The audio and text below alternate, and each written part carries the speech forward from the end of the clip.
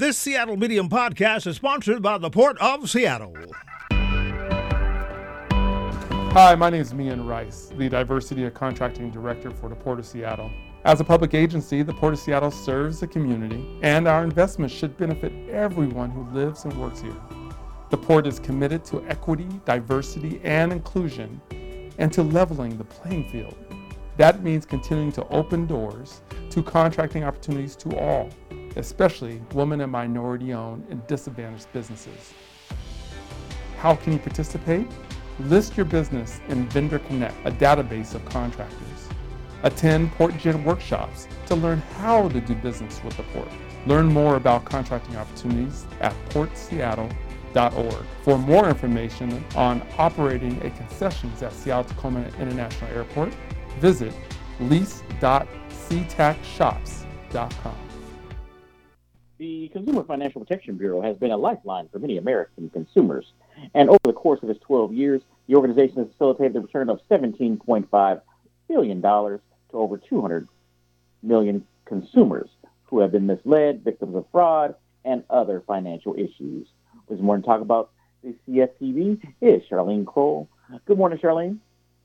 Good morning, Chris. Thanks for having me back. It's a pleasure to have you on.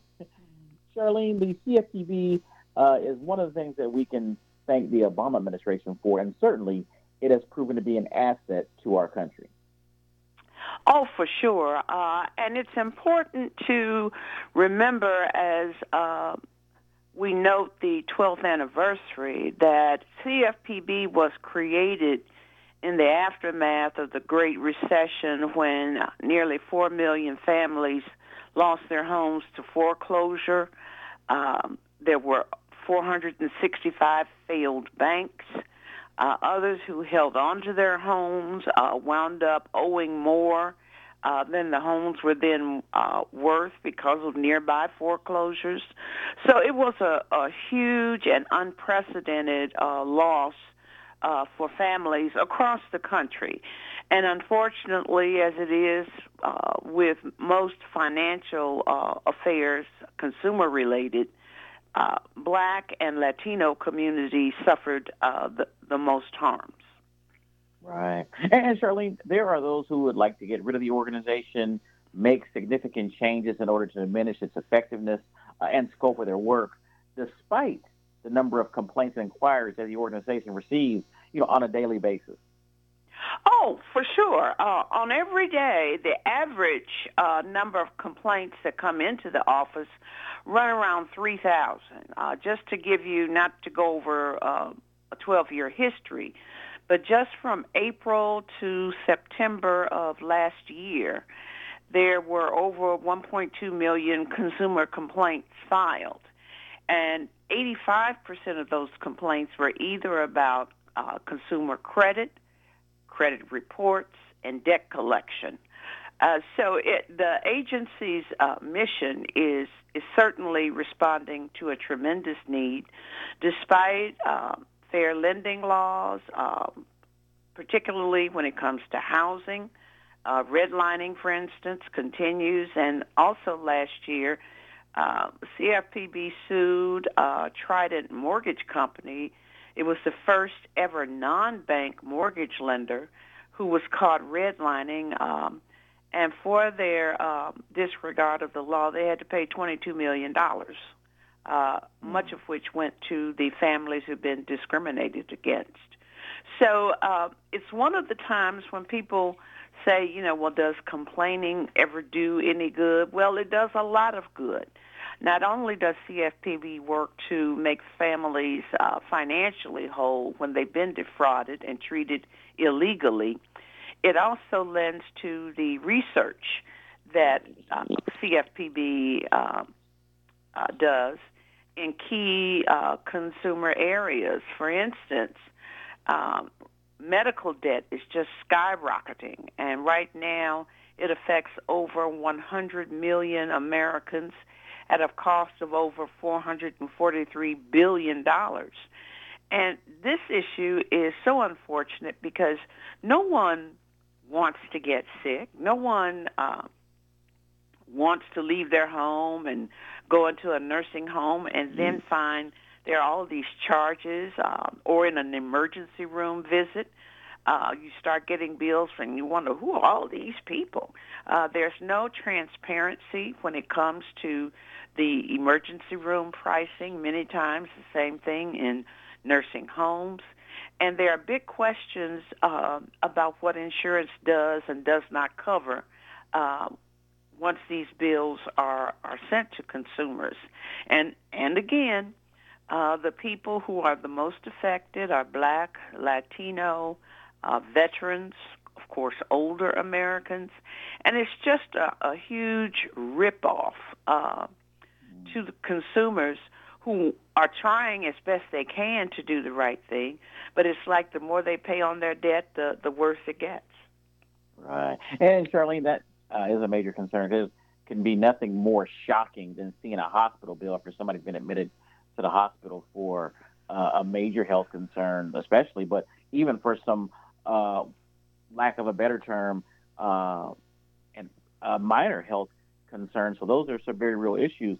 I think the other thing to point out, too, is the value of the CFPB when we talk about the for-profit college industry that has really impacted so many people, especially young people who were trying to go through these for-profit colleges to get their lives together, get a better track, only to find out that, they've kind of been bamboozled a little bit themselves. Oh, without a doubt. Many of the student loans that people wrestle with financially today were incurred at for-profit schools, and I think it's one of the things that when people consider higher education, there's a huge difference between the nonprofit educational system and the for-profit. The for-profit people are not there to help people transition to the middle class or a better quality of life. Their sole focus is getting consumers to go into debt without regard to whether people are getting any real education or marketable skills or training that can lead to lucrative incomes. And it's sad that, once again, Black and Latinos are unfairly targeted for these for-profit institutions, veterans as well, because after all, most of the for-profit institutions have up to 90% of their operating revenues from a combination of federal student loan monies and or veterans benefits. So the public gets ripped off. Veterans who have served their country and now want to transition to civilian life are left with no benefits to go to an alternative school because they were wasted, quite frankly, at a for-profit institution. That's why there's been so many lawsuits about for-profit education, and those continue because people are more concerned, unfortunately, with making money than they are with serving the public interest of higher education. Right. And Charlene, there's concerns out there in the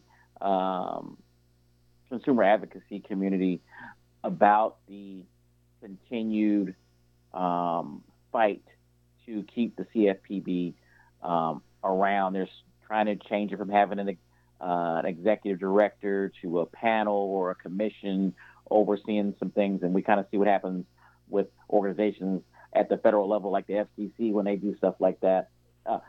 In your opinion, where are we in regards to the fight to keep the CFPB how it is now? And especially at a time when many advocates believe that we should be further strengthening the organization and the umbrella that they provide to consumers.